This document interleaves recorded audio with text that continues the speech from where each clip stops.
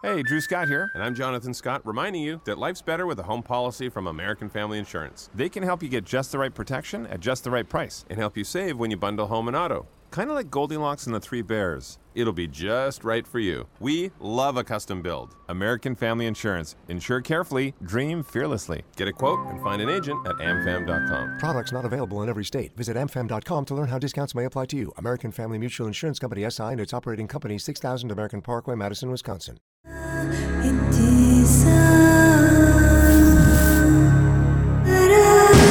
This is True Crime Psychology and Personality, where we discuss the pathology behind some of the most horrific crimes and those who committed them from a scientifically informed perspective. I'm Dr. Todd Grande.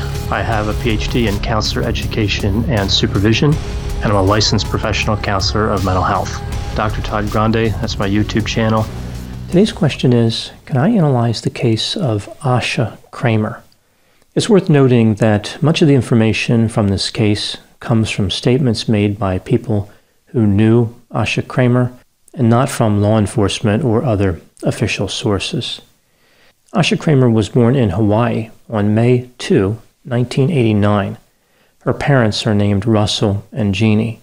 She has an older sister named Ganji. In 1991, the family moved to Redcliffe, Australia. Asha was a citizen of both the United States and Australia. Her parents divorced in 1996, and her mother took a job as a nurse in a remote Aboriginal community.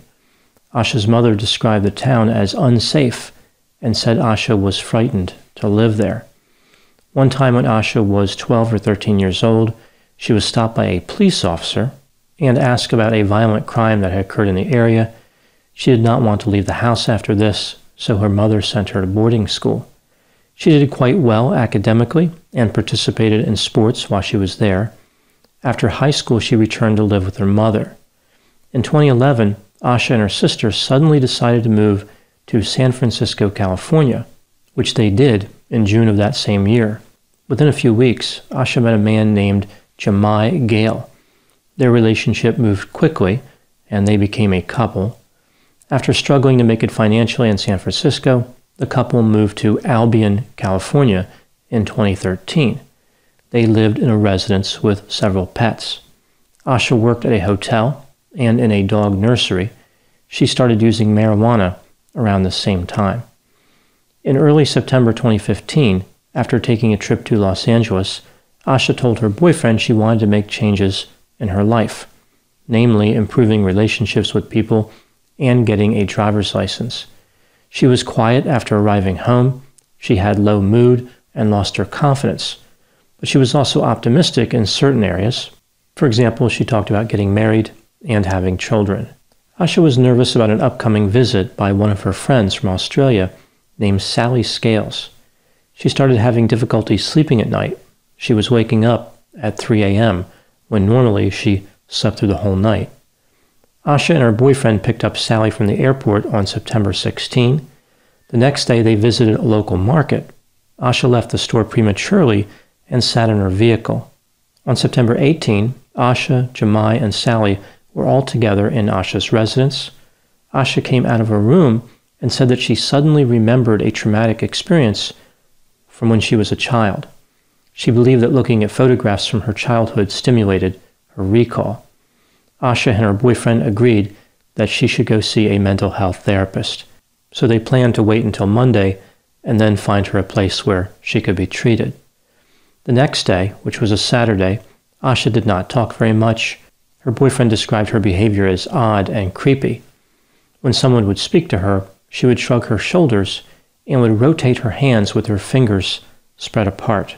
On Sunday, September 20, Jemai took Asha to the emergency room at a hospital in Fort Bragg.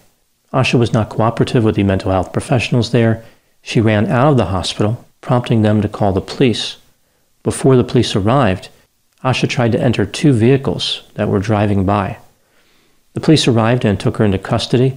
It took 3 hospital workers, 2 police officers, and a paramedic to restrain her to a hospital bed.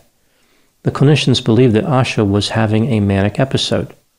They determined that she was a danger to herself or others and committed her under Code 5150.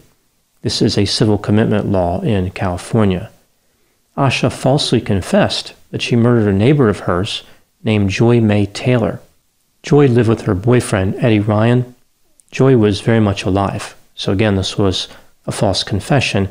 Asha had not murdered anybody. Even though Asha made gestures suggesting she would harm herself, the mental health clinicians discharged her from the hospital. She was never assessed or treated for mental health problems. One social worker told them to come back if they needed to. Jemai and Sally drove Asha back to Albion. On the way home, she tried to jump out of the vehicle. That night, Asha did not sleep. She stayed fully dressed throughout the night. She started their vehicle a few times, even though she did not have a driver's license. At one point, her boyfriend found her burning a piece of paper with a candle. The next morning, Asha walked out of the house. Her boyfriend and Sally found her walking nearby and brought her home. She had been standing next to a tree watching them look for her. Once home, she ran out of the house, but returned a few minutes later. She had been running quickly over gravel while not wearing any shoes, an activity most people would consider painful. Jemai, Sally, and Asha went for a drive in the hope that it would cause Asha to relax. They stopped at the Rollerville Cafe in Point Arena, California. At the restaurant, Asha did not talk much and did not eat any of the food that she ordered. At about 10:30 or 11 a.m., Asha's friend Sally stood up and went to the restroom. Just a few seconds later, Asha started following Sally as if she wanted to go to the restroom as well, but Sally did not know Asha was behind her. Sally never saw Asha in the restroom. Asha exited the restaurant and never came back. Her boyfriend called the police about 3 hours later and reported her missing. At the time she went missing, she was wearing a gray hoodie and black skinny jeans. A jacket was found on the road leading to the lighthouse at Point Arena. Some people believe it may have belonged to Asha, but Sally said that she was not wearing a jacket at the restaurant. Asha Kramer was not wearing shoes. She did not have identification, cash, or credit cards on her. Her cell phone was located by her boyfriend near their residence. There was an unconfirmed sighting of Asha at 3 p.m. that same day at a nearby beach. Another unconfirmed sighting placed her at a store accompanied by a young man. The police believe that Asha returned to her home in Albion and picked up her German Shepherd before disappearing. The German Shepherd was also missing, but her other dog was not. Why would she take just one dog? The police suspect that Asha may be voluntarily missing and using an alias. As I mentioned, Asha's neighbor was a man named Eddie Ryan. His girlfriend was the one that Asha falsely confessed to killing. Eddie Ryan went missing on September 1, 2018, so about 3 years after Asha went missing. The cases do not appear to be connected, but this is a strange coincidence. Asha's mother, Jeannie, occasionally travels from Australia to California to look for her daughter. Jeannie has encountered many people who claim to have seen Asha at various times, but has not had success in finding her. Hello, this is Gary Chahot welcoming you to check out the French History Podcast. Our main show covers the history of France from the first humans until present. If you liked Mike Duncan's The History of Rome and wanted a similar program covering the land of beauty, culture, and love, we are exactly that. We also host world-renowned scholars who have delivered guest episodes on their specialties, including 18th century pirates, revolutionary booksellers in 20th century Paris, the special friendship between the Marquis de Lafayette and Thomas Jefferson, and numerous others. Learn what you love and listen to the French History Podcast today.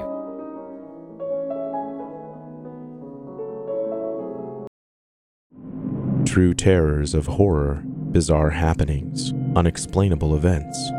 On our podcast, Disturbed, terror takes center stage.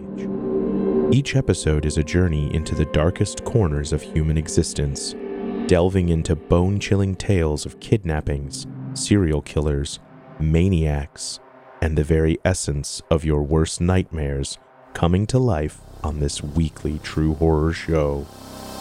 Disturbed is not for the faint of heart. It's an exploration of real, unadulterated horror sourced from everyday people. Each episode is a descent into the macabre, where we narrate stories that will leave you on the edge of your seat and crawling in your skin. We navigate the disturbing narratives that lurk in the shadows, offering a raw and unfiltered listen into the most terrifying aspects of the human experience.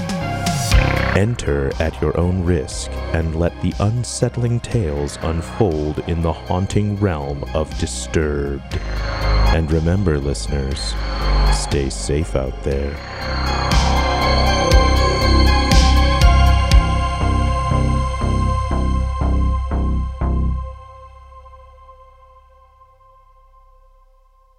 Now moving to my analysis.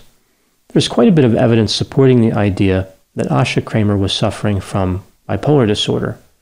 Asha's mother said that they have a family history of schizophrenia and bipolar disorder. The staff at the hospital believed Asha was having a manic episode. Asha appeared to be highly goal-oriented. She had psychomotor agitation, like unusual hand gestures. Her appetite was severely decreased. She was coming up with a number of bizarre ideas, beliefs, and memories. She was making accusations, like she accused her boyfriend of cheating. Asha appeared to be paranoid, like when she ran away and was watching those trying to find her. She had inappropriate guilt. For example, she thought that she killed her neighbor. Asha had disrupted sleep for several days in a row. She had what was described as superhuman strength in the hospital, and she had a reduced sensitivity to pain. Considering Asha's history, another possibility other than bipolar disorder would be schizoaffective disorder. This is like a combination of bipolar disorder and schizophrenia. This may explain some of the catatonic-like symptoms which were described. It seems clear that Asha's disappearance is connected to her mental health symptoms. One of the more troubling parts of this case is Asha's release from the hospital. It doesn't make any sense that she would be released after the clinicians suspected a manic episode with psychosis. Did they believe the symptoms would go away before Asha could cause harm? Asha was there to get help. The hospital should have treated her. Instead, they decided to take the lazy way out. This may have been Asha's first time with psychotic symptoms. This is a crucial time for treatment. I can understand that hospitals get overwhelmed with mental health cases. If someone with a long history of psychosis came in for treatment, that's a lot different than first-break psychosis. People with a history of psychosis are more likely to have support systems geared to their condition. Everybody's familiar with what the psychotic episode looks like for that person. But with first-break psychosis, everything is new. No one knows what to expect. It's an extremely dangerous time. Moving to the next item, what happened to Asha Kramer? Let's take a look at the theories in this case. Theory number 1, Asha ran away to start a new life. This theory is supported by one item, her sudden decision to move from Australia to San Francisco, but the theory is contradicted by many more items. Asha did not have a lot with her, no money, no identification, no shoes. If she did go back to her residence to get her German Shepherd, this would only create more liability. Now she would have to support herself and the German Shepherd. Asha's mother believes that the dog's disappearance is a coincidence. This seems logical under the circumstances. The German Shepherd was probably looking around at all the recent events and unusual behavior and thinking, this is my time to make a break for it. If Asha was experiencing mania, the episode would have eventually ended. Bipolar disorder is characterized by a cyclic pattern of symptoms. The mania doesn't last forever, just like the depressive episodes would not last forever. When the symptoms resolved, she would have tried to make contact with her family and friends. She wouldn't simply stay on the run at that point. Theory number 2, when Asha walked away from the restaurant, she encountered a stranger who picked her up and later killed her. Asha was a 26-year-old female. There are a number of people who would have picked her up. Even still, there would not be a large number of people who would then go on to commit murder. Asha's own behavior initiated her disappearance. This theory says that there just happened to be a person around at that time who was willing to commit murder. The world is a dangerous place, but statistically it's unlikely just to walk out of a restaurant and find a killer or someone who was willing to become a killer. Theory number 3, after Asha ran away, she somehow caused her death in a manner where her body was never found. This may have been intentional or unintentional. The restaurant was only about a mile from the ocean. She could have easily walked down there and thrown herself in. When considering the evidence, how would I rank these three theories from most to least probable? I would say that theory number 3, Asha brought an end to her own life, is the most likely. After this, I would go with theory number 2, murder by a stranger, then theory number 1, she started a new life. The last item I want to talk about here involves the similarities and differences between this case and the case of Elisa Lam. With the Elisa Lam case, we see a woman from Canada who disappeared in January of 2013 after checking into the Cecil Hotel in Los Angeles, California. Her body was later found in a water tank on the roof of the hotel. There are a few parallels between these two cases. For example, both women disappeared in California, and neither woman grew up in the United States. They were only about 2 years apart in age. Asha was born in 1989, Elisa in 1991. Both women were thought to be suffering from a manic episode. Both cases involved the sudden onset of severe symptoms. Elisa Lam died from drowning. This may have happened to Asha as well. Both women made the same gesticulating motions with their hands as their fingers were spread apart. Elisa Lam's behavior was famously captured on a surveillance camera in an elevator. She was making these bizarre movements with her hands. Nobody appeared to be around her, so she was just doing this on her own, possibly driven by internal stimuli. So she may have been psychotic. This type of hand movement is not unusual with bipolar disorder. It's part of the psychomotor agitation that we often see with that disorder. It's like the person doesn't know what to do with their hands, so they move them around kind of aimlessly. As far as the differences, Elisa had been taking medication for bipolar disorder. She may have discontinued it. She had run away before. She did not have any friends in California and was not treated there. With Asha, the symptoms were new. She did have support. She was taken to a treatment facility, although nothing was done to help her. The lessons learned from these two cases is that mania needs to be taken seriously.